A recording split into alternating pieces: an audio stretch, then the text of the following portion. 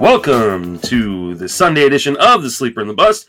I'm Justin Mason, joined as always on Sundays by Jason Collette. Jason, how you doing? It's been a weekend, man. Between labor on Friday night, Saturday morning, and the first pitch virtual forum because I was supposed to be in Florida this week, recovering from spring training games, and that's not happening. Which is, I guess, good because my back is an absolute mess. I have like Paul Sporer back right now, and I can barely. I have to sit down or stand up, heat, ice, alternating all weekend. But other than that, I guess mostly still recovering from labor. 6 hours on Friday night into Saturday morning was just not what I was expecting. Not to mention an extremely tough room, probably the toughest of the 11 years between the mixed and the single league formats. It was brutal.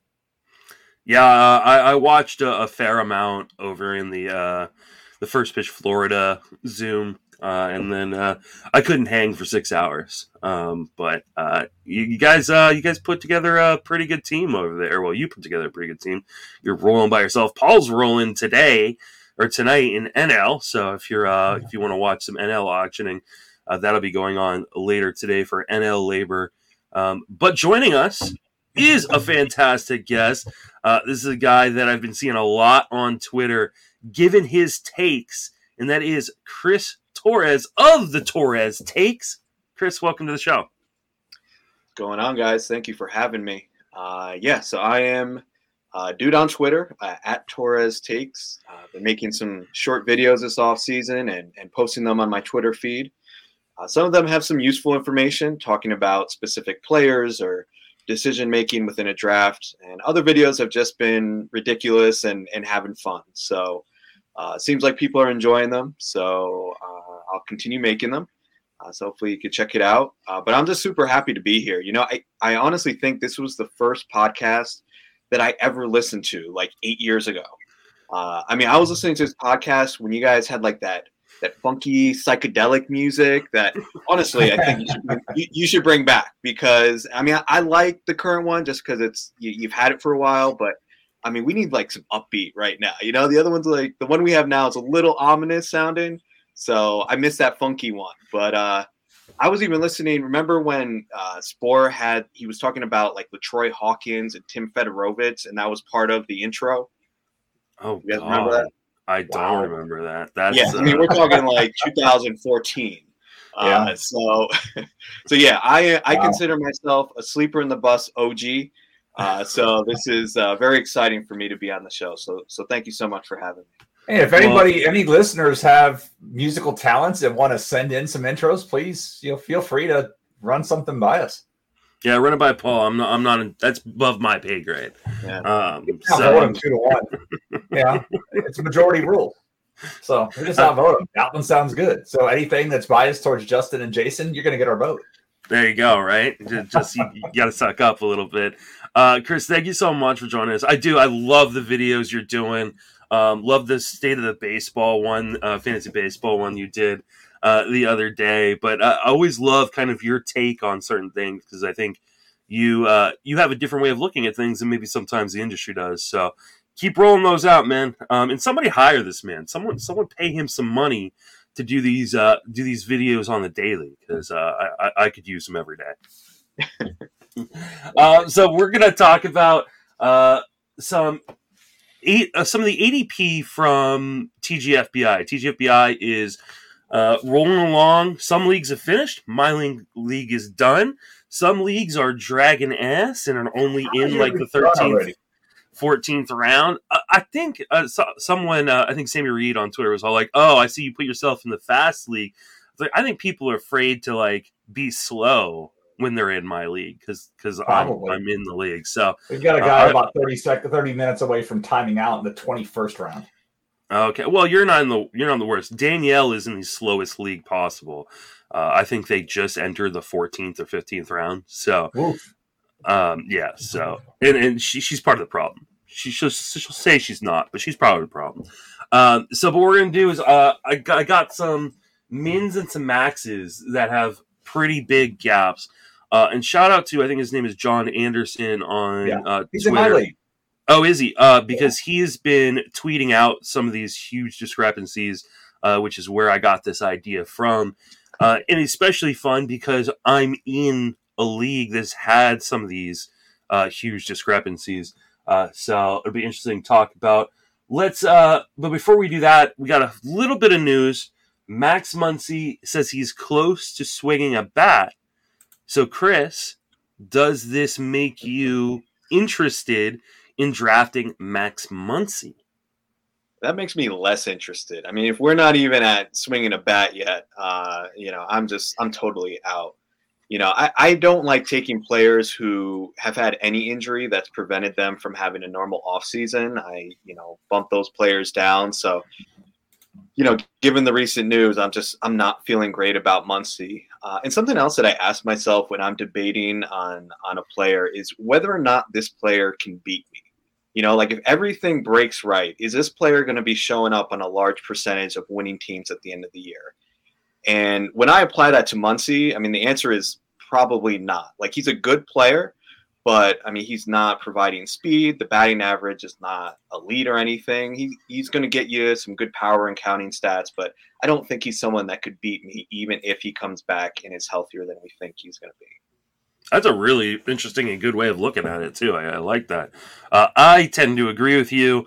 I'm a big Max Muncy guy, but if he's now just starting to swing a bat or hasn't even started to swing a bat, the chances that he was going to be ready by the original opening day and possibly the new opening day, whenever that is kind of slim. And that just because he's like almost ready to swing a bat doesn't mean like that UCL is not going to fully pop at some point once he does. So as much as I love Muncy, I'm fading him. Jason, are you fading Max Muncy?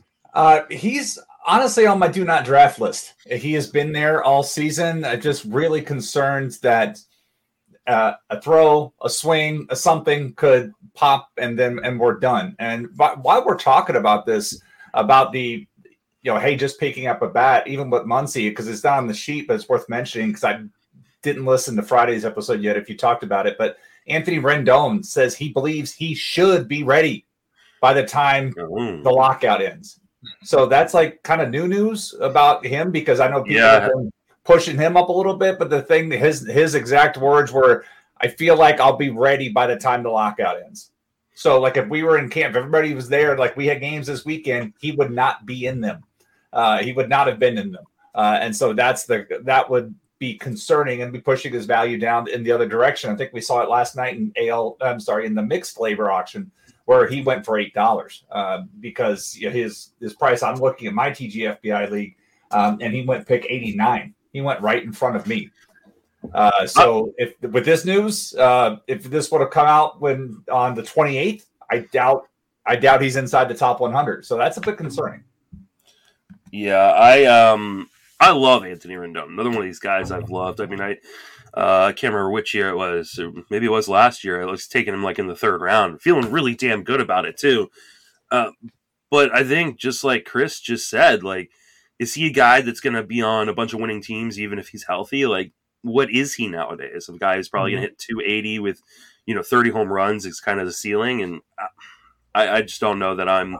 He's probably on my do not draft list now too. I didn't even see that news. That's why it's not on the rundown. Chris, what are your thoughts on Rendon? Yeah, same situation. Like you said, I don't think I'm not scared of not having Anthony Rendon. So just given the history of injuries too, I'm totally out on him. All right. Same team in my TGFBI league has both Rendon and Muncy. Round 6, round 11. So that could hurt. It's at least it's a fab league in which they can pick someone up if these guys are both out. Yeah, but that's a tough way to start. Speaking of injuries, apparently Sixto Sanchez is likely going to be out until mid-season. I'm assuming you guys are probably feeling the same way in terms of not draftable, but we've been seeing him going in a bunch of draft and holds. Jason, do you think there's like Sanchez is ever gonna be able to get back to health? I mean, at this point, it's like, is he droppable in dynasty leagues? Yeah, this is the reason why when the trade happened, when he was traded from, he's out of the Phillies organization. Mm-hmm. Yes, that was the label on him was fragile. People were worried about his durability, and it's played out. And now, when you saw the news this offseason, he also looks like he's out of shape. And so he's talking about mid-season. So if there's a path forward for him, maybe it's time to say relief. That's your path forward, and take him out of the rotation. So I'm not ready to cut him yet in Dynasty, but he wasn't anywhere on my radar for drafting this year. I just don't want to take guys that we know are gonna miss a good chunk of time. I'll let somebody else take that chance on that. So let's see if we can get him in the bullpen and help him hold up, because everything that. When that trade, I forgot who he was traded for. I mean, remind me what it's a real Muto. Yeah, it's a real Muto deal.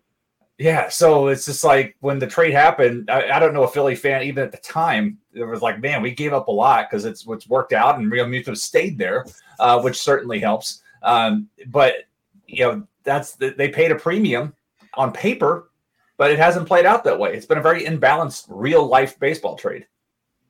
What about you, Chris? Are you looking to move on in a Dynasty league? Yeah, I mean, I'll be honest, I'm not really a Dynasty player, so probably not the best person to ask. Just from what I know, though, given, the pedigree, he's still a hold at this point. But yeah, in redraft, I'm not touching him. I didn't even understand why he was going as high as he was during the offseason. Injuries are going to find you during the season. Just don't go seeking them out. I've softened my stance a little bit on taking on injury risk players. Like if a player has had injuries in the past, but now they're healthy, I feel like I've become a little bit more open-minded about taking that type of player. But if someone is already coming in with an injury, it's just I just don't want, that player on my team.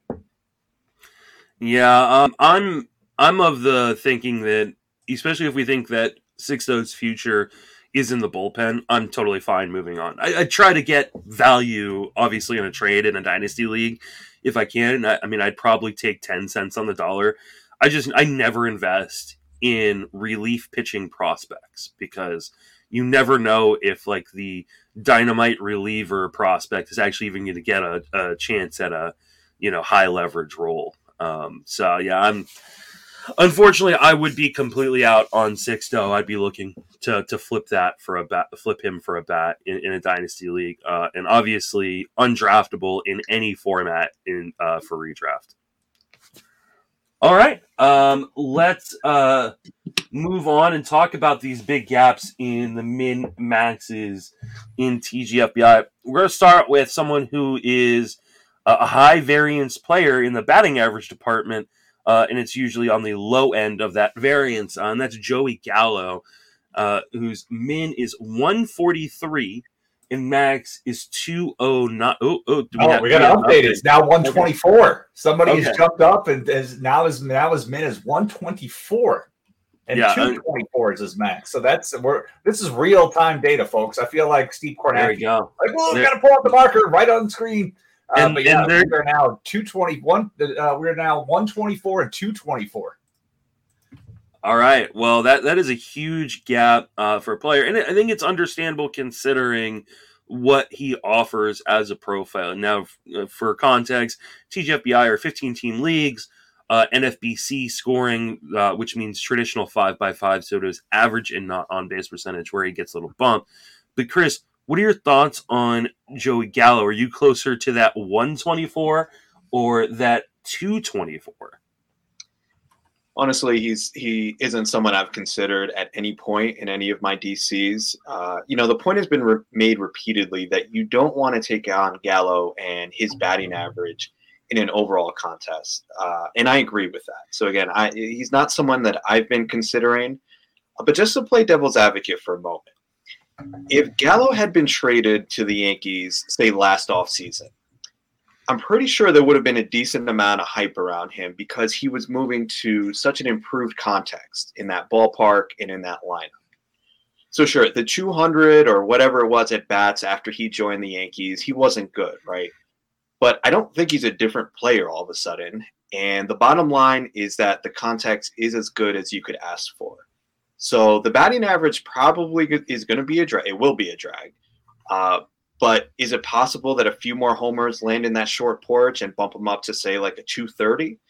I think that's within the range of outcomes. So all of this to say, I'm probably not drafting him, but I think there's a case on the lower end. Like if he falls in a draft, I could understand if someone takes that risk. And in like a head-to-head format where the batting average is not really, you don't have to consider that as much, I'm totally cool with taking Gallo around this spot. But one other thing, I mean, he looks really odd without his facial hair. Does he not? I mean, he's just one of those guys that like for me, if the Yankees called me tomorrow and were like, hey, we'll sign you, but you got to shave off your beard. Like, I'm not doing it because I'm like a different person. So, come on. I mean, I feel the same way because, I mean, I've got a beard. I've had this beard pretty much nonstop since I got out of the Army. But if they're offering you $1 million a season, you're not. Oh man, nope, I'm sorry, can't do it. So what I'm saying is maybe Gallo lost a little bit with going to the facial hair, but I don't know. Jason, what are your thoughts on Gallo? Are you the guy who took him at 124? I am not, but I can tell you the roster of the person who did because I was looking at it. So this was in League 6. Where was that? 633.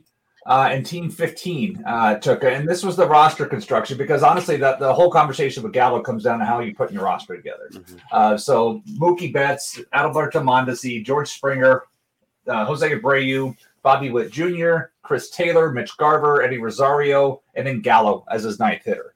I'm not sure. And then he's also taken he or she, I don't know who that's, identity is hidden because I'm just looking at Team 15. Josh Donaldson and Gavin Lux behind it. So there is certainly a high amount of risk on this. And I'm not sure, it kind of forces you into some decisions later. Now that you have Gallo, you get into that decision tree where, okay, I've taken Gallo. Now you almost have to start looking at we've talked a little bit about this, the Luis Arias, the Nick Madrigal, the Michael Brantley type of branch off that decision tree to offset what you have there. So it really depends how you put it together. I will say this, I've considered taking him at a certain spot, but at the end of the day, I couldn't click the mouse. He was in the process a couple of times, but I just haven't been able to pull the trigger on it. Yeah, I mean, the problem because I was talking with Danielle, she was asking about Gallo and whether or not she should take him. And she's like, oh, but his average is so low. And I kind of explained, I don't tell her who to pick. That's up to her.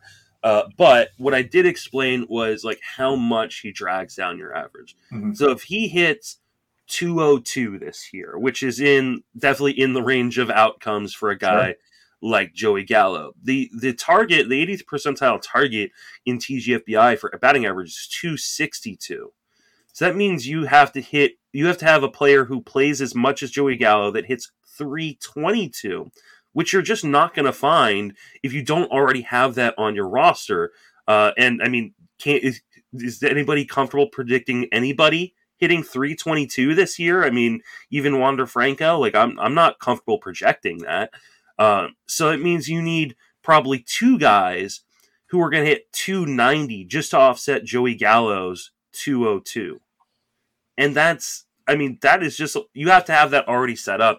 So therefore, if I have that already set up on a team and I'm getting to the point in the draft, if I've got two guys who I can comfortably project at 290 and then haven't already been offset by someone else, and I need power late in the draft, I might entertain that. But I don't think people realize how much, 500 plate appearances of a, 200 or 210 batting average really weighs you down.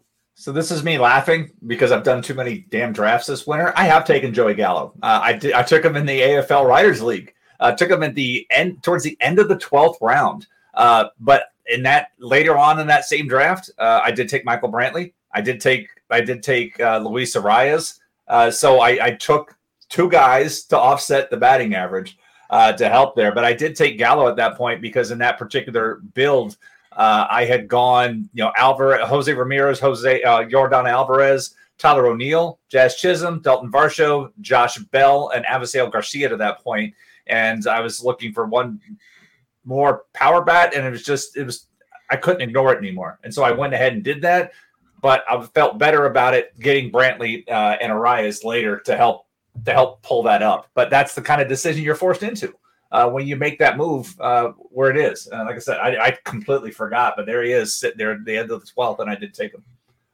Yeah, I just want to add, like, I think a couple episodes ago, Justin, you were talking about this idea of, and I know Phil DeSol has talked about this as well, of keeping your options open. And I think a player like Gallo, like you said, Jace, it forces you into decisions, which is exactly what I don't want to be doing during a draft. So, for that reason, he's just not someone in like a 15-team format I'm just not touching. Yeah, I've drafted him twice this year. One was in the AFL League, which was like back in October, and it's a standalone, so I can like punt batting average if I need to. And the other one was in an NFBC 50, which is a 12-team league. I think he's a little bit more palatable in a 12-team league just because he can sit on your bench quite a bit if the average is hurting you. Like, you've got a lot of other options that you might not have in a 15-team league. That being said, it's still difficult. It's so difficult to roster a guy who might be hitting, 100, 197 or something like that. I do like him a lot better in on-base percentage leagues. Obviously, he walks, and so that definitely helps kind of make up the gap a little bit. But in your traditional roto leagues, it's such a hard puzzle piece to kind of fit into the puzzle that I'm likely not going to have him on any more teams. Hypothetical, what if, and this played nothing into my decision when I took him over there, but hypothetically, what if baseball came out and unilaterally put conditions on the shifts, as they've often discussed, and said you cannot flood the right side of the infield, or you can't put 6 guys, and they put some conditions? How much would that factor in? So, I guess talking to our keeper league drafters, let's say Gallo's available this year in your keeper league, and that probability is on the table for this coming off season. They're not going to do it. I can't imagine they're going to do it right now with everything else, but who knows? You sure? I mean, they did change the ball like mid-season without notice. That's and true. Instead of sticky stuff ban, 2 months. So since we're talking about hypotheticals, then let's say that. Let's say they come out and said part of the deal in working this out is we're putting this shift thing into play, and this is how it's going to work. How much does that change your valuation of Joey Gallo if teams cannot extremely overshift him the way they currently do? Oh, for me, I mean, it changes things. There's just a lot of players whose value changes in that scenario. I don't think it's very likely that I think it's almost 0% chance we see it this year, but it's something to think about. It seems like that's where things are headed in the future here. So, and if that happens, you have to change his value, I think. Yeah, it would definitely change his value. How much? I have no idea, and this is why I rely on smarter people in the industry to do that kind of research for me. And I'm sure somebody will, or probably already has done the research, or would do the research very quickly if they came out with that.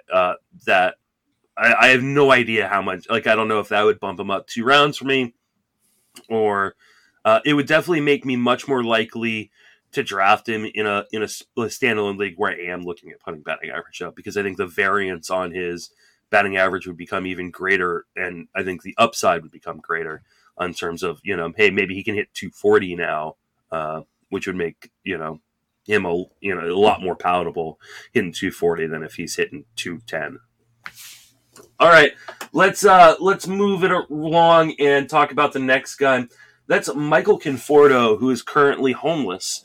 Has not signed. He's not actually homeless, but he has not signed with a team yet. Min is 171. Max is 222. Chris, what are your thoughts on Michael Conforto? Yeah, I think he's fine where he's going. We obviously don't know where he's going to end up. So, if he ends up, I've heard Colorado as a rumor. Obviously, if he ends up there, his price is going to go up. He's better than he showed last year. He had some injuries, and all around, he's a good player. I don't think he's a great player, and I don't see at this point in his career, him taking a huge step forward in terms of his skills. I think he does benefit getting away from the Mets and potentially into a better home ballpark. But even still, though, there's just not a ton of upside. Obviously, no speed. And around that section of the draft, there are several players I'd rather have. Like, if I need power, I'd rather go get Jorge Soler, who gives you, I think, a considerably higher power ceiling. Or Harrison Bader going a little bit later, who I think is a good chance to go 15-15 or better. And I'd even wait a little bit and get Enrique Hernandez, who I absolutely love this year. I think he's going way too late. So just think there are other options that I'd rather have over Conforto. I'm gonna have to request a Enrique Hernandez video then, because you're gonna have to sell me on that. It might be coming. All right. All right. I want to. I'm putting the request in on that. Jason, where are you at on Conforto? When you look at it, the 2020 batting average just feels like the aberration, obviously, with him. But then he's not as bad of an average hitter as he was last year. So it's been weird when you look at the numbers, because his batting average has been anywhere from 220 to 322. So much like this ADP variance, his batting average has been all over the place. When I look at my ADP league, he went in the middle of the 13th round to the aforementioned John Anderson in mine. And then in AL Labor, he went $7, because for those who, I believe I talked about this last week, but we took the top 12 free agents by ADP and made them ineligible for nomination. But anybody else below that was, and all of them went single digits, save Saya Suzuki, who went $11. But every one of the open free agents outside of that top 12 went single digits. And if that player signs with a National League team, you can rebate that for half. So I think we're rounding up. So in that case, Tristan Cockcroft will be able to get $4 back in his $100 fab budget with that. For comparison, I took Tommy Pham at $5 as one of my outfielders. But not too many had multiples, but that's where the value sits. So it really depends on where he signs. Obviously, if he were to go to Colorado, that creates more playing time mess that none of us really want to worry about, but it would help his batting average to that point. So we'll see where it goes. Not somebody that I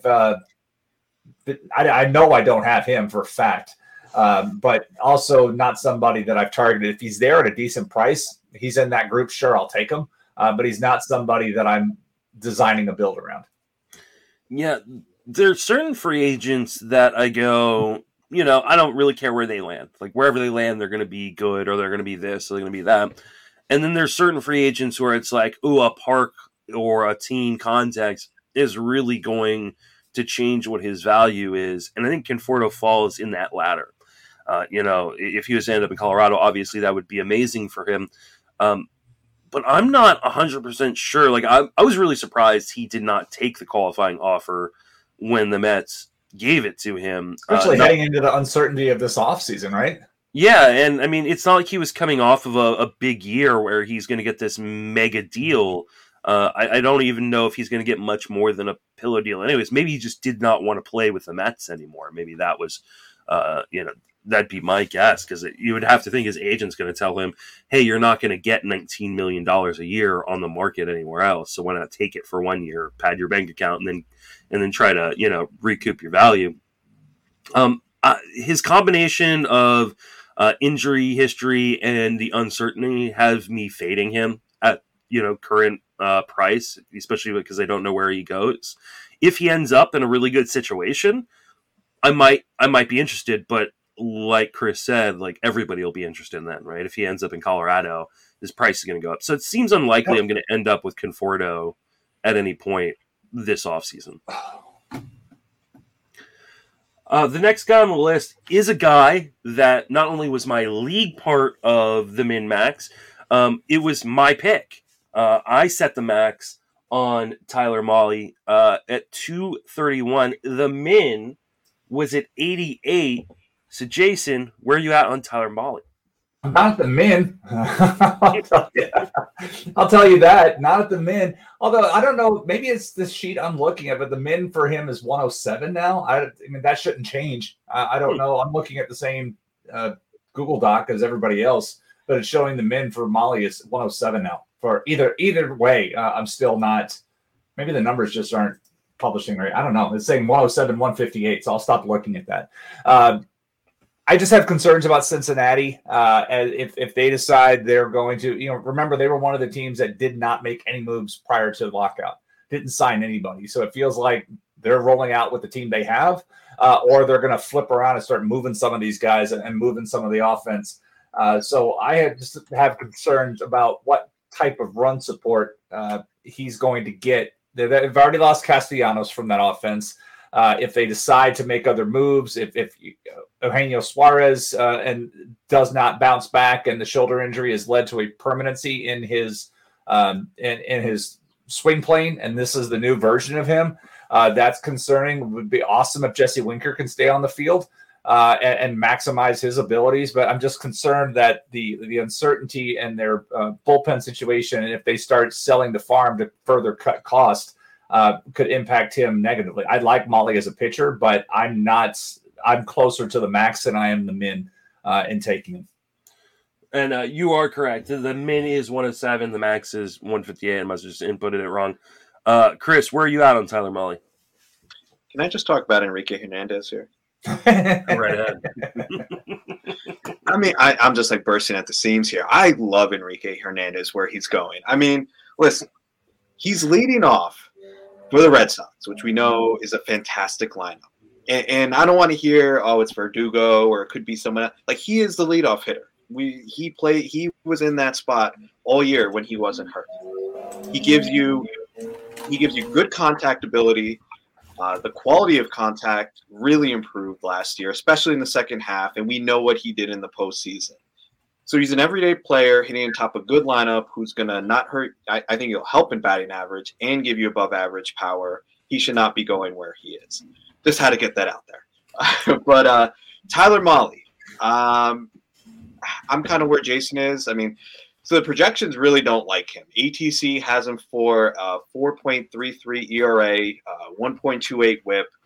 Listen, I think he'll beat those projections because they're factoring in kind of when he was like a different pitcher a few years ago. But he would have to really exceed those numbers to make this a valuable pick for where he's going. Then you factor in the NLDH, his home ballpark. He also had pretty significant decline in his spin rate in the second half last year. I don't think he's going to kill you, but I don't think he's really going to help you if you're drafting him where he is right now. Yeah, Mahle's a guy that I really liked kind of coming into draft season and as we worked our way through it, and I've had to drop him a fair amount recently. And I'm trying to bring up my ranks real quick to see exactly where I dropped him to. But I had him as a borderline top 30 starter, and I still have not dropped him. So I love this stuff. The park and the defense behind him are concerned, and I think that's one of the reasons why I need to drop him, and I will, after this episode, kind of probably drop him into the 40s. If they're going to stick with Kyle Farmer at shortstop and not move on to Jose Barrero, of course that park is not a great place for a guy who gives up, hard contact. I do like the skills a lot, but the context around him, if he gets traded, I think he could jump back up into being like a top 40 starter where I have him ranked currently, but probably needs to be outside of that considering where he's at in Cincinnati. But I still am happy. I got him, like I said, I got him in TGFBI at pick 158.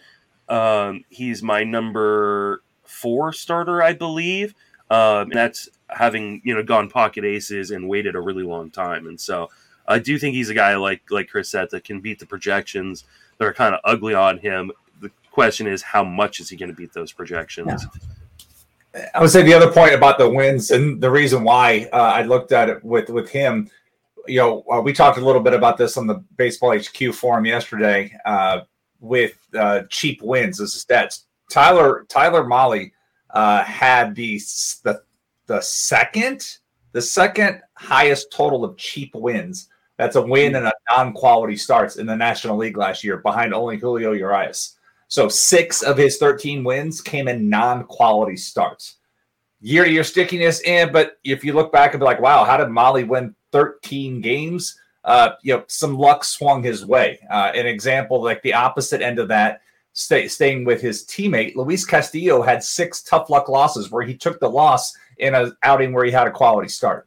And so that can go either way in years, but sometimes you see a guy take a jump and wins, like, hey, where did that come from? And with Molly, he got some nice run support and it was able to get some of those cheap wins. That certainly helped him with that. In the run support, he had 5.2 runs of support in the innings in which he pitched. The Reds 5.5 as a team, but 5.5 runs of support. So if that Cincinnati offense takes a step back and let's say you're scoring 4.5, maybe that cuts that wins in 3, and he goes from 13 to 10.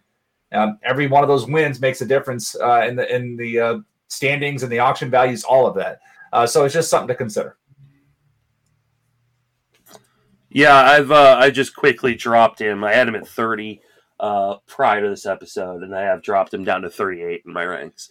I can't seem to drop him much lower than that because the guys I've got lower than that are all like major injury risk guys. The one thing I feel pretty comfortable with is that he's going to be pitching.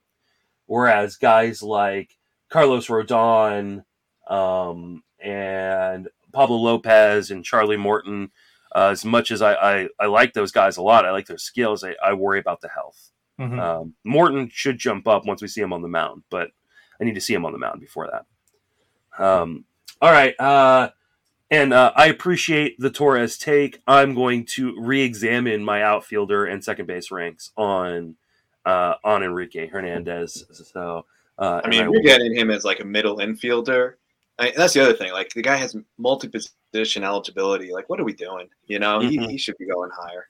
I had him super high early in the offseason, and then I just dropped him, and now I've probably got him too low. So I definitely got to go re-examine that one. One that I'm really interested to get your take there, Chris, is Logan Gilbert, who has got a wide range of his min and max. 137 is the min, 193 is the max. Some people really, really excited for Logan Gilbert's second year in the majors. Some people aren't ready to kind of anoint him as the next big starter. Where are you at on Logan Gilbert? So he had a 1.17 whip last year, which is pretty damn good. ATC is projecting him to be 1.18, which again, for this point in the draft is pretty solid. So I'm totally cool taking him here just based on that.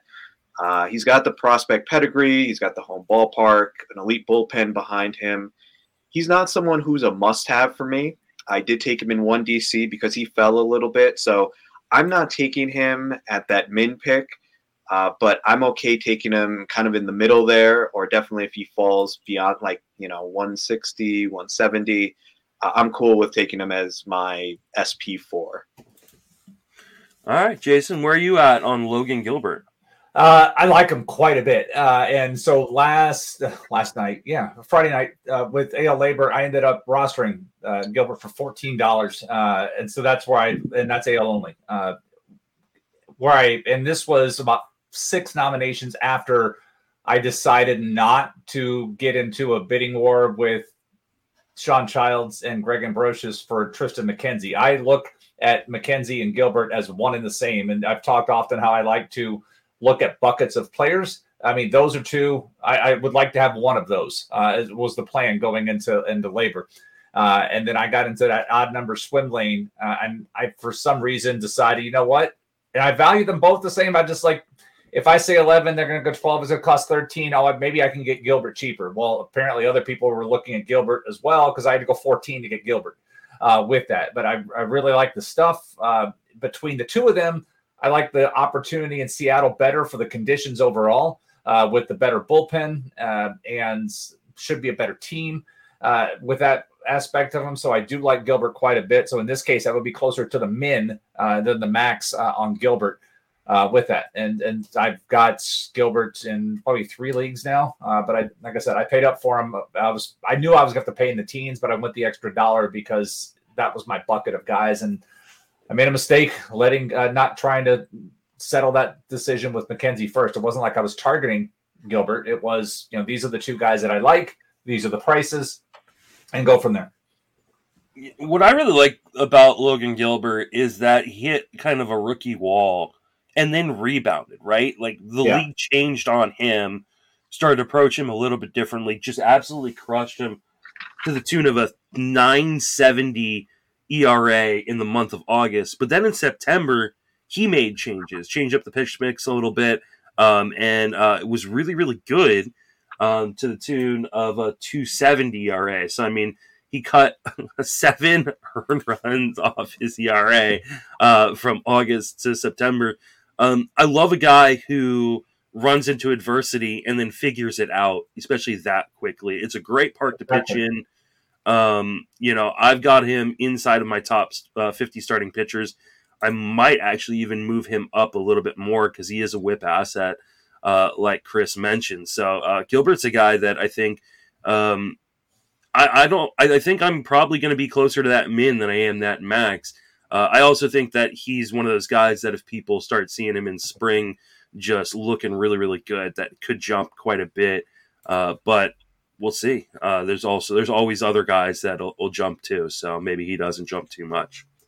How good is that Seattle team going to be in a couple years? I mean, with the guys they got coming out, it's going to be scary good. Those poor Seattle Mariner fans who have been dealing with mediocrity for so long and got so close to a World Series many years ago with that amazing, what was it, 2001 team, I think it was. They've been suffering through some pretty bad Mariner teams, but man, I don't know if there's a brighter future in the majors than that Seattle team. It's really, really interesting. And I would say this, like, last year was almost like the year too early thing for them. Like, they got ridiculously amazing in the late and close games. So I would say, like, I'm expecting a little bit of a step back before they take a big step forward here. So I forget. I'm just throwing the numbers off the top of my head. I believe they finished like 85 or 86 wins. Maybe I'm wrong on that. But like, take away, 4 to 5 wins. But then next year, like, I expect them to be living in the 90 plus range the following like three seasons. They went 90 and 72 They're already 90. So all right, so let's take that back to 85. But then they're going to be living in the 90s. Yeah. Okay. And kudos to their front office for not like selling big pieces of their farm to try to make a push last year. They have the number 1 farm system in baseball by Baseball America. It took the Rays promoting everything they have to do that, but still, they still have the number one farm system in baseball, and good for them. Julio Rodriguez traded away. Julio Rodriguez coming this year, and Noviel Martinez or Marte, Matt Brash, and Matt Brash. Like, these are some. Marte's a really, really fun guy for fantasy. Just wait if you have any chance of acquiring him in a dynasty league or keeper league, do that, because I think he's going to be a really, really good, fun fantasy player. So, all right, let's move on to Hunter Renfroe, who was Enrique Hernandez's teammate last season. Now he is in Milwaukee after being traded. Jason, where are you at on Hunter Renfroe coming off of a huge season? I like Renfroe quite a bit, and I'll tell you, I nearly pulled the trigger on him in the 13th round in my TGFBI. He went the pick after me.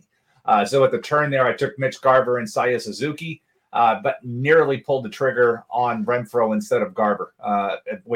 Decided I was going to wait on catchers, but at the end of the day, looking at where catchers were going, I wanted to get on the Garver bounce back with that. So I was that close to him. I love as much.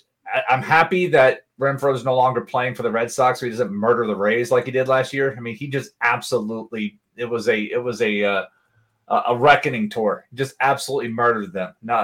Then again, they're not away from him because the NL Central and the AL East match up in interleague play this year, so they will have to see him again. With that, and the move to Milwaukee certainly helps because the ballpark situation. So that's a nice fit.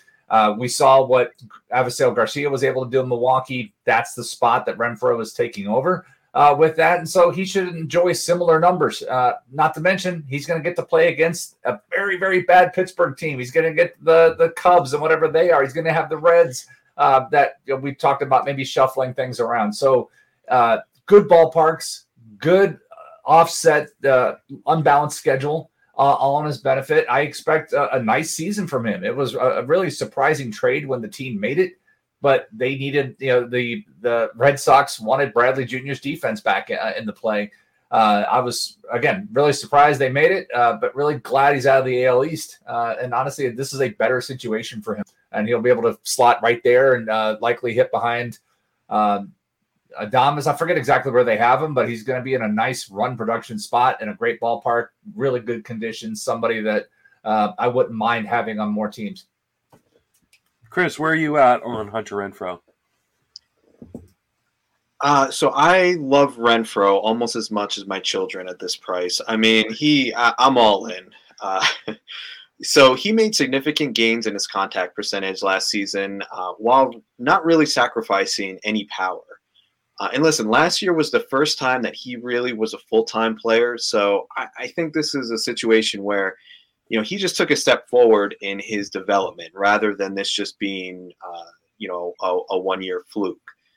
He's still, like Jason was saying, he's going to be in a good ballpark against some really wretched pitching in the NL Central. And I think he'll also be in a better lineup slot this year than he was last year. I mean, with the Red Sox, he was more in like the 6 to 7 range, sometimes would move up a little bit. But, I think he's probably more likely to be at 4 or 5 spot with the Brewers. And if you plug his projection into an Excel spreadsheet, it shows, or like I use RotoChamp draft software, and it shows him as a value based on where he's going, just based on his projection. And I think, there's upside for more than that. So, yeah, absolutely love him this year. He's a great route runner, and he's got no competition for targets either. So, I mean, I'm all in.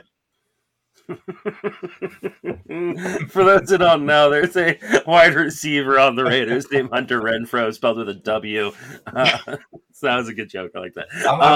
I'm picturing listeners going, targets? Yeah. So what? What's he trying to? That's the point. Throw people off. Make sure they're paying attention. I was a little taken aback at first, and then I got it. This is what I get for being up until 4 o'clock in the morning doing work. But Renfroe made real gains against right-handed pitching, which has kind of been one of his weak spot, and the reason why he hasn't had full-time playing time. But he hit 250 against righties last season. And it wasn't like something where it was like really like BABIP fueled. I think he had like a 275 BABIP against righties. So it's not like he was getting super lucky. If he can keep those gains, he could have a monster season. But he needs to keep those gains because the NL Central is really, really right-handed. There are only 4 currently as it stands right now by roster research, there are only 4 projected lefties on his opponents in that division. And so he does need to keep those gains. I think he can. I think what he showed last year is legitimate. I think that makes him a value where he's going, especially considering with his defense, even if he does struggle a little bit, he's probably going to still be out there pretty close to every day. And right now, roster resource has him projected to hit cleanup in that Milwaukee lineup, which is still pretty strong on the top end of it. So, but for those of you who are looking at platoon bats in the NL Central, you want the strong side. Strong side platoon guys are going to play a lot. So Rowdy Tellez, if there's only 4 pitchers in the NL Central that are left-handed, he's going to play quite a bit. But as far as Renfroe goes, I'm in on the price. I need to bump him up and probably take him a little bit more than I have so far. Yeah, let's get Rowdy. I mean, I love him this year too. Yeah, I didn't realize until I just looked it up right now as you guys were talking how few lefties are projected to be in that NL Central. So that's going to make a huge difference for guys who are strong side and on the bad side for guys who are weak side platoons. Yeah. Moving right along, Ryan Mountcastle, this was another max in my league. He went at 177, just sat out there for a long time. His min is 85. Obviously, my league was very, very afraid of the park change in Baltimore for him. Jason, what are your thoughts on Ryan Mountcastle? Yeah, my league wasn't. We weren't there. He was in the middle. He went 115 in mine with that. And if Derek Carty presented at this Baseball HQ virtual forum, and he's mentioned the same thing on Twitter. But if you go back and look, like he's basically forecasting a 4 home run drop for Mountcastle. But he also makes the point on how the people may say, "Oh, 4 home runs, no big deal." That also comes into runs scored. That also impacts runs driven in. So there's a trickle down impact of that with that. And so it's definitely a factor to be considered. I mean, he's got dual eligibility before the park change.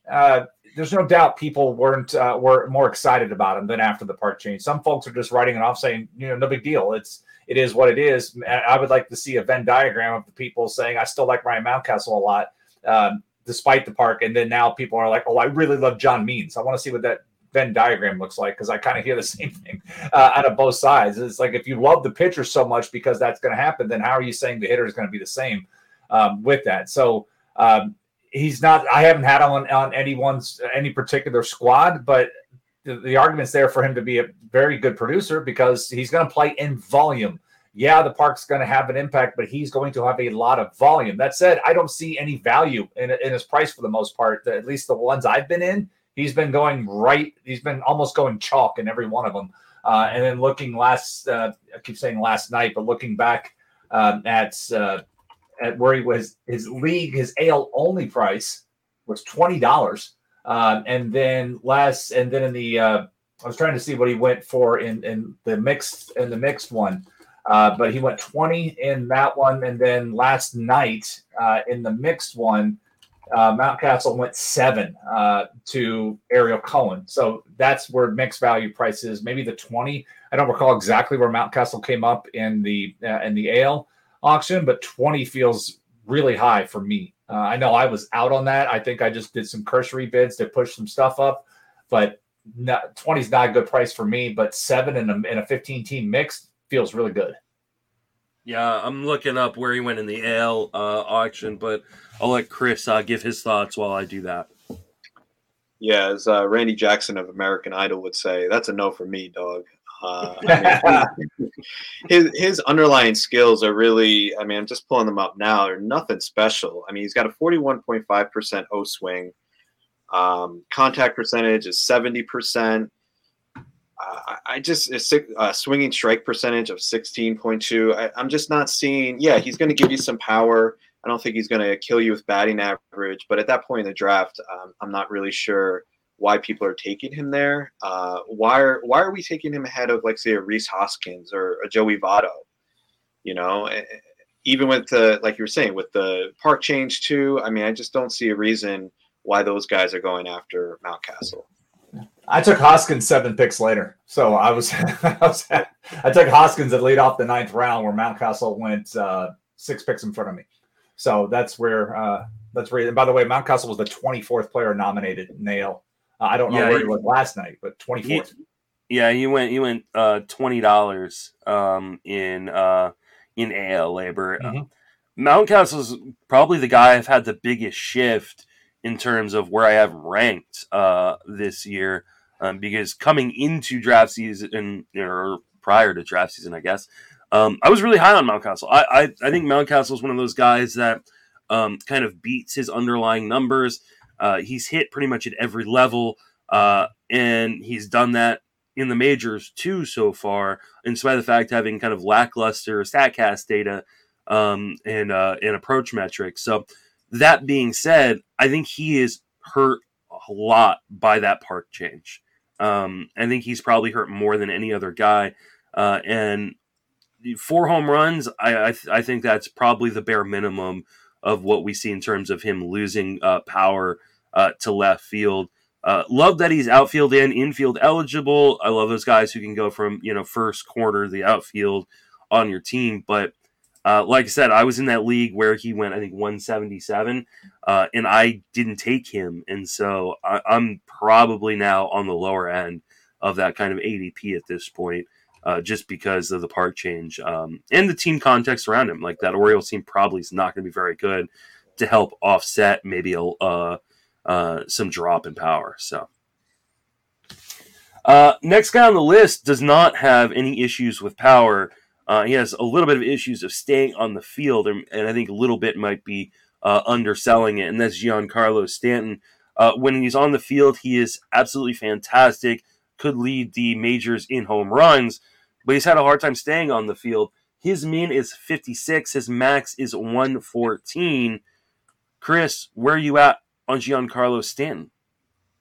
I hate to be so negative here, but I mean, he's another one I'm just not even considering. Why am I going to take at best a 3.5 category player at this point of the draft?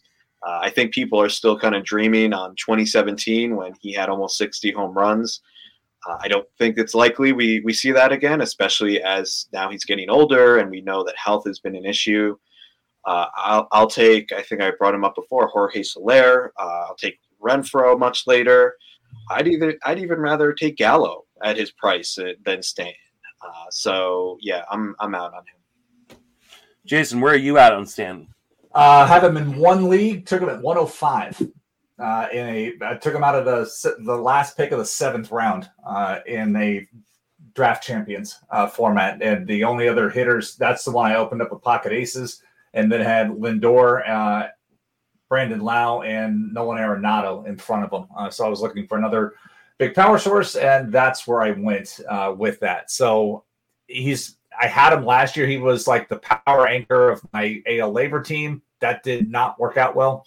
And it's not like I hate him, but as Chris said, that 58 home run season was awesome. And we know what he's capable of if he can stay on the field, but how many times every year it's something. And even though the guy's got, he takes incredibly good care of himself. It's just, he can't pull fat. But when you're muscular as him, that gets pulled. And every time it's something, it's an oblique, and okay, there it goes 4 weeks right there. It just gets annoying after a while, and at that point, you're like mitigating risk. Like I said, I wouldn't mind him at the price. There's no way I'm up in that min range though. No, but he was sitting there at 105. It was like at that point, if he's outside of the top 100, it's just too good to ignore. I'm willing to take that chance there. Yeah, I've got him as my number 25 outfielder right now, which would be outside of the top 100. I've got multiple guys going outside the top 100 above him. It seems really unlikely I'm going to get him. What Chris said kind of nailed it. You've got a guy who is likely at best a 4-category producer, and more likely he's more of a 3-category producer. Yeah. With injury risk. Like the combination of not being able to give me stolen bases, unsure about where his batting average is going to be, and then injury risk on top of it. Nah, I don't. He's not going to fit into the build of very many of my teams unless it's really, really like he's dropped probably outside the top 130, 140, maybe even 150. And I just don't see that happening. You too, dog? That is a not for me too, dog. All right. So moving right along, we have let's see, it was Taylor Rogers. So the min on this one is 86. The max is 208. The guy who picked him at his min said he really liked him, but he actually made a mistake taking him as early as he did. That was Steve Paulo of the Stomper Projections. So we'll give a little caveat there to that min, but still has been going kind of in a wide range in drafts so far in TGFBI. Jason, where are you at on Taylor Rogers? And I say this as the guy who's been touting and tooting the Jorge Alcala horn all winter. It's not because I hate Taylor Rogers. It's just there was talks last year at the trade deadline that he may be moved, and so we don't know if that's still a situation that could happen. Because if you look at the skills, awesome strikeout rate, really low walk rate. I know smart players like Matt Modica said he loves the guy. He would love to have him as his closer. He said it, and all these skills look great. High ground ball rate, every part of that. But then you remember that he was third on his club in saves last year. Alex Conway led that team in saves before he was traded. And Hansel Robles had 10. Then it was Rogers with 9, and Duffy had 3, Alcala 1, and then Garza and Dobnak just picked up some 3-inning saves type of situations. But they had multiple guys there, so it wasn't like they were completely sold on him last year as well. And even prior to that, I know one season he had 30 saves but other times he didn't have that. So that's the only thing against him is that his club doesn't feel fully bought in on him, and that he may be traded. Other than that, he would be an awesome reliever to have, because the skills are just they jump off the paper at you. But there's a reason why I've been targeting Alcala. It's because of that. Where are you at on Taylor Rogers there, Chris? So I like him quite a bit, actually. I mean, just looking at the skills, I'm pulling up the baseball forecaster here for Baseball HQ. They had him at an expected whip of 0.93. His actual whip was 1.14. So I think we could expect a little regression there. But also, even way more important is that his velocity jumped up 1.2 miles per hour from 2020, from 94.6 to 95.8. I mean, he really showed some elite skills. So given how crazy people have gotten with closers, I'm certainly willing to take a risk on Rogers. My, I guess, baseline for him is that he gets like 60% of Minnesota's saves, which with those elite ratios, I think is more than worth it at his current price.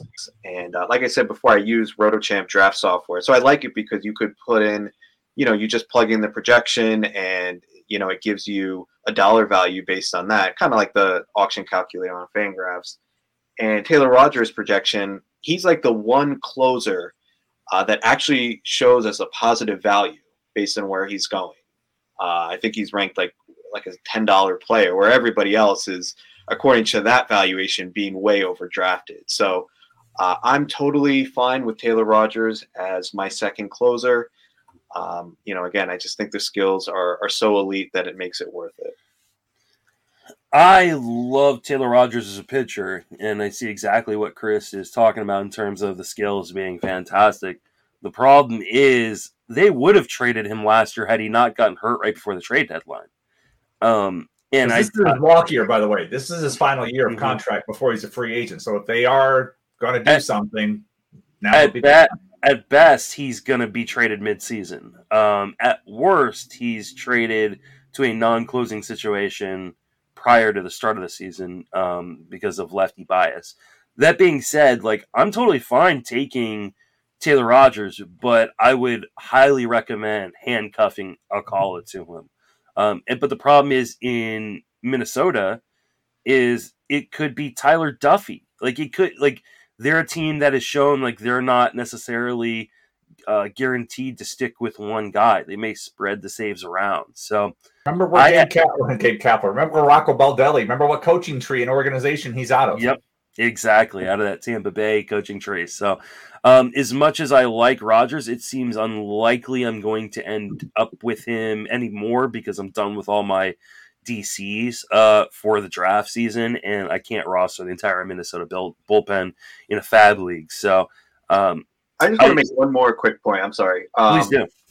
So back in 2019, and Rocco Baldelli was the manager back then, Taylor Rogers had 30 saves. So it's not like we've never seen him, we're not just speculating. We've never seen him actually get a majority of the closer's role before. So, if he's pitching that well, if those skill gains carry over to this year, I think Minnesota's kind of going to be forced to, he's going to be their guy at the end of games. So if he's given us 30 before, why can't he give us, 15 to 20? And again, I think at that spot, that would be pretty valuable. Yeah, I actually think you've got a really good point there. I'm trying to look at who is on that. I have it right here. Remember, Blake Parker saved 10 for that club, too. Sergio Romo, 3, Trevor May, 2, and then Ryan Harper, Randy Dobnak, Mike Morin, Trevor Hildenberger, Devin Smeltzer also had saves. So they had 9 guys with at least one save that year, but we had 2 with double digits, which is a rarity these days with that. I believe that was a season Parker started out. I forget exactly how that thing went, but he was the guy out of the gate, and Rogers was the dirt cheap guy. And then he was able to pick up he became the guy to get the saves. I'm trying to look at the logs. No, I take that back. No, it's all showing 2021 logs. I'm sorry. Let me jump to 2019. Showing the save logs. Parker was getting his saves early in the season, and then Parker was done with saves by mid-June, towards the end of June, Father's Day. That was the last time he got a save. Pretty sure he got sent out of the minors. He was so bad at one point. I think Chris is turning me around a little bit on Taylor Rogers. I still think my main concern though is that he gets traded. I agree. He's not Kimbrel traded flight risk. I mean, that's a good thing for Kimbrel, but that's definitely something you got to put into play. It would be unlikely Minnesota is going to give him a qualifying offer because Lord knows a closer would love to take a qualifying offer. I mean, look where the White Sox are. It's like everybody thinks they're going to trade Kimbrel because he took the offer. It sounds like the new CBA won't have those, though, right? Because there's no draft pick compensation attached to players. So I don't know if the qualifying offer will even be a thing heading into. It just locks things down, but it's it's at the same point. This is the time. It would have been good to trade him, but like you said, he got hurt mid-year a little bit, so you can't do it then. But now's the best time to do it because in season they're gonna you get somebody top 40-man roster. It all depends. The Cubs got a good price. Were able to get Cody Hoyer and Nick Madrigal for Craig Kimbrel. That worked out. That would be the ideal type of return because both those guys will be factors on the 26-man roster this year for the Cubs. That's what the Twins would be hoping for. But again, the Twins are also hoping to contend in the AL Central this year and are not looking to sell at the deadline. So if you can trade Rogers now and then try to build and maybe bring somebody else in that's more than a one-year solution, along with what you already have, then they've got some options together. Because offensively, you can't just write that club off and be like, because if that offense plays to its capabilities, it's a contender, and what they have on paper could be a contender as well. That rotation's a little bit of a mess, though. Well, that's what they got. That's what they got to bring in. So if nobody's going to trade a starter for a closer, but maybe they go out and sign somebody to that capacity, or they're aggressive with Bolosevic and bringing him up and seeing what happens. It'll be curious to see where they go. I think if you draft Rogers, what you should do is put Alcala on your bench or reserve list just for until the season starts. Because you'll know pretty quick who the guy is, right? If Rogers goes out and gets the first two saves, he's obviously the guy. If they spread it around the first two opportunities, it may be a little bit more of a committee. But at least you've got the backup if they trade Rogers before the start of the season and have the guy kind of the next man up. And you can always drop Alcala once you know that Rogers is safe in the guy. So I would highly recommend handcuffing the next man up, which I think Jason and I at least are in agreement. It's probably Alcala. Well, but I'll tell you this. I don't know if you can wait to the reserves. It may be one of these situations where you take him in one of your last couple of picks, and so you're using two roster spots to secure using the 2019. You're taking Blake Parker and Taylor Rogers to get the 40 saves from that, but you may have to do that because I continue to see Alcala's value go up. I mean, he went $3 in AL Labor is the price he went, and that was my max bid. But Rick and Glenn beat me to him, but they also had more money than me, so it wouldn't have mattered. But Alcala did not even go in the reserves last night of mixed labor, so there's a chance you may not have to. But I've seen his price kind of go all over the place, and I know in TGFBI.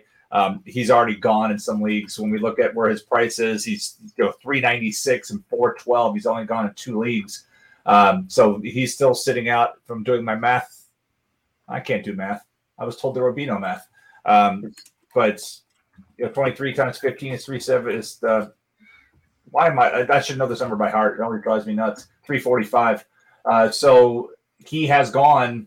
He has not gone in the active phase. So yay, you can pass that on. Yeah, I think he went in the 25th or 26th round in my league, and I was sniped. Oh no, it was the 27th round because I remember yelling at Shelly for sniping me in the 27th round of TGFBI on Alcala. So, all right, let's move on to another closing prospect. That's David Bednar, who is projected by a lot of people right now to be the closer in Pittsburgh to start the year. We love the skills.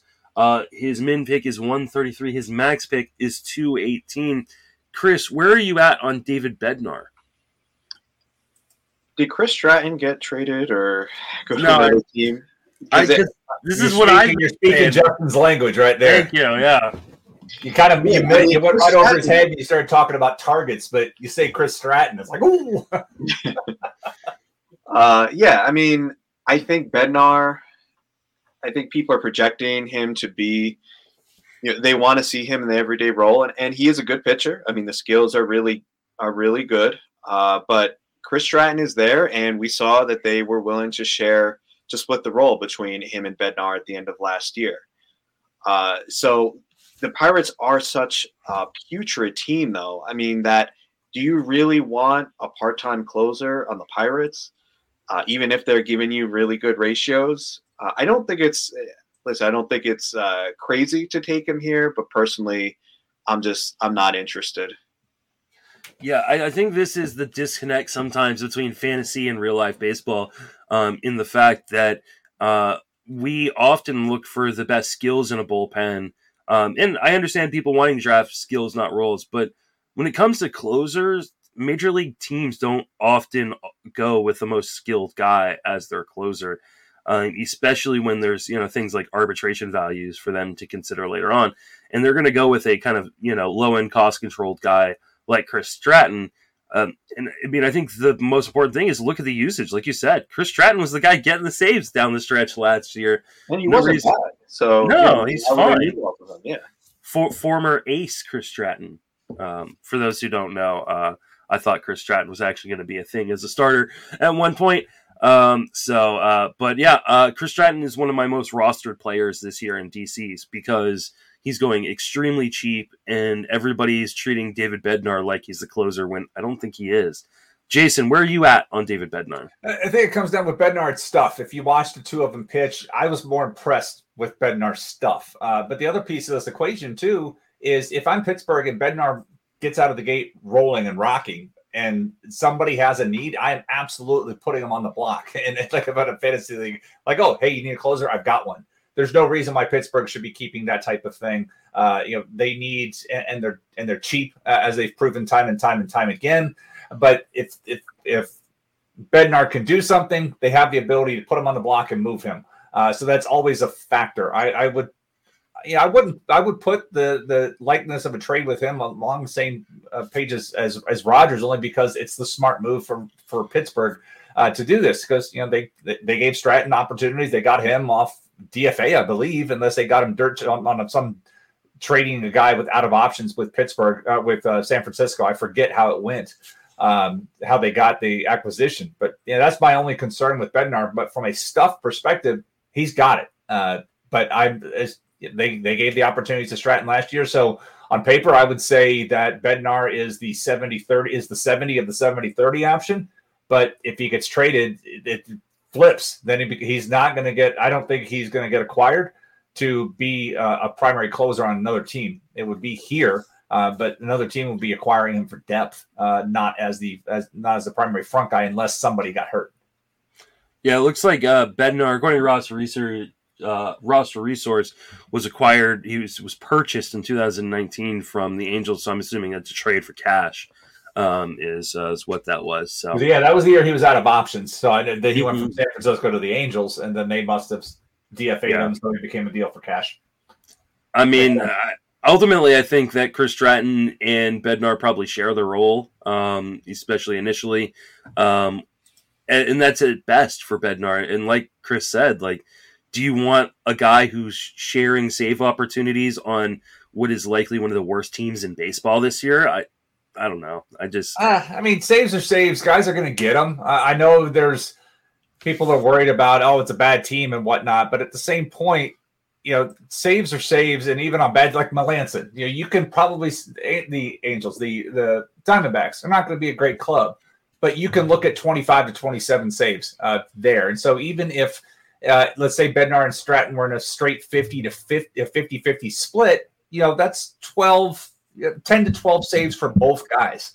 If you did that, if you said 50-50 and assume that the Pirates are just a little worse than what Arizona would be, maybe a lot worse, but still 10 to 12 saves. And there's still value in 10 to 12 saves because you figure they're probably going to have 2 to 3 wins, working late leverage and whatnot. So there's still value there, but the inside the top 100, as you said, I believe you said he had been picked a couple of times. 133 was his max. 133 sorry, his min. Yeah, that's not great, but again, there's still value for a guy that's going to have double-digit. He should have double-digit saves either way. If he gets traded, if it's a split duty, I still see him with him getting double-digit saves. So very low-end SP, very, very low-end CL2, safer option for a CL3. All right. We have some breaking news during the course of the podcast. There's been a trade made that includes Jason Collette making a deal in labor. The draft is not even a week old. Ian Kahn, 48 hours old.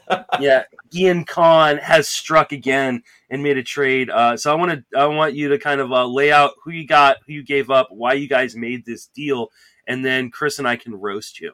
Yeah, so to talk a little bit about AL Labor, which again was a 6-hour adventure on Friday night. There was coming out of it, and we'll put a link to the trade, the results as they were coming out of the auction, so people can see that in the rundown if you haven't already seen it on Twitter. But coming out of it, my team was heavy on the offense, which was the opposite of last year, and it wasn't a reaction to that as much as how things worked out early in the auction. So, the fourth guy overall, I purchased Rafael Devers for $34. I had him valued as $33, but I am not somebody that is married to the cent of my dollar values. No. And so I got into that, and so I went the extra dollar, fine. But again, I get into a situation where I like to bucket guys. It doesn't mean I'll spend the same amount, but it's like I would love to get somebody out of this pool. Well, Rafael Devers and Vlad Jr. were 2 players I had in that pocket. Like, I want one of those guys. And so Vlad comes up as the 10th player. And understand, the previous 9 guys had each gone $1 to $3 over what the values that I had down. Like the previous player, I had Cedric Mullins as the $26 player. He went for $29. Semien 25 went for $26. Rosarena 24, he went for 27. Devers already mentioned, I had him 33, I paid 34. Bichette was actually, I had him 31, he went 37. Ramirez 38.42. And so when Vlad Jr. went out, the bid started, somebody said 28, then because again, we're doing it via the software. So 31, 32, and I just typed 40 just to keep things moving along, and everybody stopped. And I was like, well, crap, that's not what I wanted. I wanted one guy from that bucket. Now I have both guys from that bucket. And it didn't force me into, okay, I've spent $74 of my $190 hitting budget on 2 big bats. And we've talked about the need for speed, especially in a single league format, and how I really did not want to get in the Miles Straw mess. And so then it's like, let's see what the price is going to be on Mondesi. And let's find that out in short order. And so when Mondesi came back up and the 33rd pick, 33rd nomination, I had him valued at $28 and I paid $25. And so, but that forced me into the Mondesi decision that I really didn't want to do. But I didn't want to completely avoid it as well, like I did Straw. So then, okay, I've got 74, 25. So I've got $99 spent on 3 guys. And it, factored in elsewhere, and where it came into play is I knew I wasn't going to play in the top level of closers. I was going to take some other chances, but then some of those prices, because the regular closer prices went up, like Liam Hendricks was 26, Iglesias was 23. I mean, we rarely see closers going over 20 in this league, and then we saw at least 2 go up that high, and so some of the other options came up as well. And so when I came out of the draft with a focus on mid-tier pitching, getting Logan Gilbert at 14, getting Jordan Montgomery at 12, Nathan Eovaldi at 14, Tarek Skubal at 11. Those were the 4 guys that I had, and then I took some other options. I took Paul Sewald, Matt Brash, who I mentioned. I got auto-picked on DeMarcus Evans because at the very, very end of the thing, the time between picks was 15 seconds, and the time it took me to come over here and enter into software, get the mouse, go up there, is like done. And it flipped in. So Evans was in my reserve queue because I really wanted to take Brent Honeywell there, but I got Honeywell in the reserves anyhow. So it's a wash. It worked. So I started throwing those darts, but obviously when you spend on what you do on offense, my team was unbalanced. Very happy with where things were offensively, but in the pitching staff needed help. Conversely, Ian, right out of the gates, 6th pick, he's purchased Garrett Cole at 37. I had Cole valued at 32.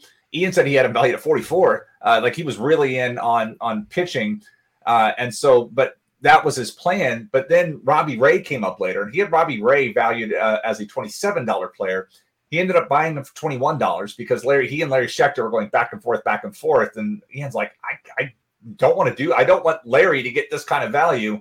And so he went and did that. He wasn't planning on purchasing all of that, but he told me, that's what I have. These were my first two. So he's got, $58 on Cole and Ray. He's got all these strikeouts, and the ratio should be good, and then the wins. But then it impacted how he could pursue offense. And so yesterday we're on a panel at the First Pitch forums and with Steve Gardner, and we're just talking about how we feel about our teams. And we both talked about, something happened in the auction that caused us to change our plans and that we're rather unbalanced. And so, Ian and I are probably going to talk trade, and like we hang up and he's already calling me. He's like, so let's talk. And so like the first thing was, hey, what about just Vlad for Cole? And I was like, no, last year I had Cole. I missed out on the big bat, and I was chasing offense all year. And then later on, he had texted me an idea last night. He goes, and he called me and like, hey, what if we expand this and look at trying to do a 2-for-2? And he mentions, hey, Jordan Montgomery coming back to me and Luke Voigt coming back to you. And so when I put the numbers in, it was really scary how then it took both of our teams and made them both very balanced and put us in the projected standings right next to each other. It's like all of a sudden it was like there's more balance in it. And the other the other big part of this that comes into play for me is the pending Fabapalooza. As I mentioned earlier, the top 12 free agents by ADP were completely off the table for us. Most of those guys were hitters. The only two big name pitchers that could potentially come over are Clayton Kershaw and Carlos Rodon. Both of them have red flags. We don't know what the situation is with Clayton Kershaw.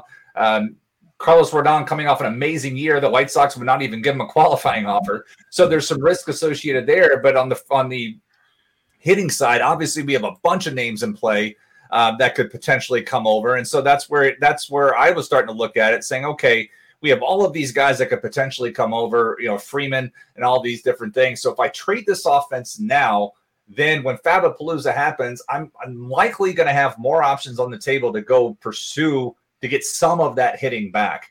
In my overall team, I still feel like I have almost a starter at every position, which is almost impossible to do in a single league format. But when I go through, second catcher, you're not going to have a starter, or your catcher is really tough. So I got Zach Collins and Eric Haas.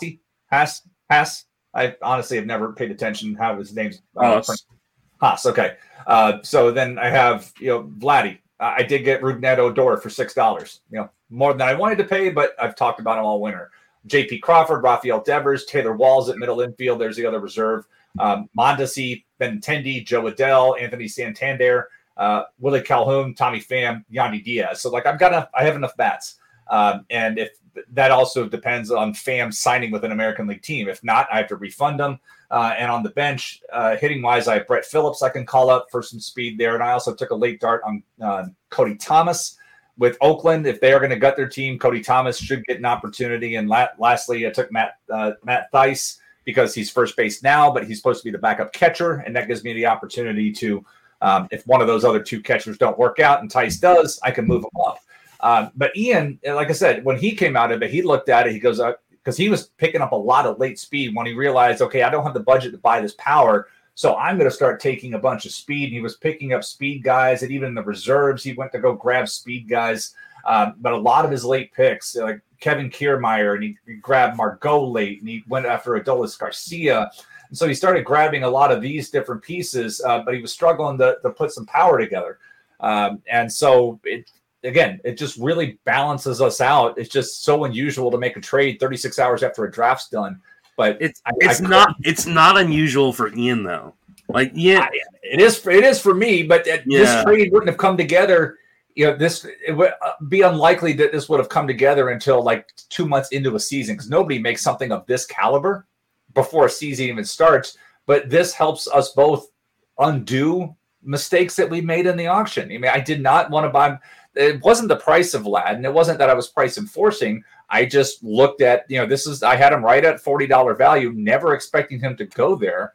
But if I would have typed in 38, maybe he goes 39. I don't have to worry about this, but it absolutely changed the way I did the rest of my auction build there. And Ian's doing the same thing with Robbie Ray, and Robbie Ray was the 30th pick. So I mean, both of us 30 picks in, not even 3 trips around the room, had to completely change the way we were going to do things because of something that came up in the auction, which is what happens in auction.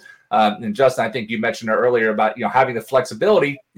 You should be prepared if something happens. And, in this case, we weren't taking advantage of anything. It was just that we saw something. We're like, maybe we could do it this way. And it's not like I'm unhappy with my team, but I recognize that it's unbalanced.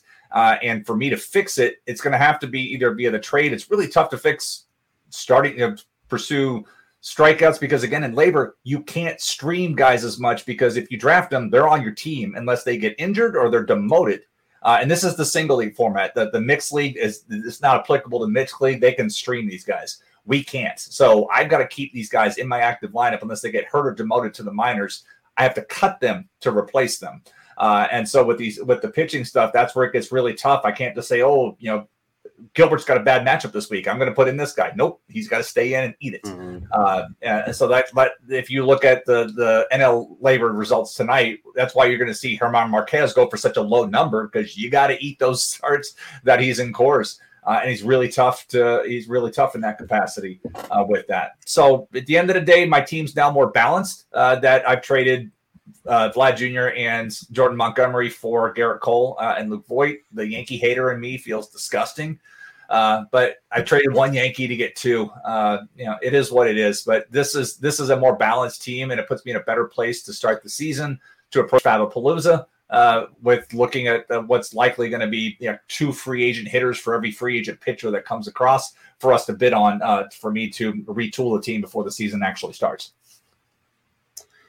All right. Well, long rant. Sorry. Yeah, I don't know if there's anything else that needs to be said on that rant, but we have a few Twitter questions. I know Jason's got to get out of here in a few minutes.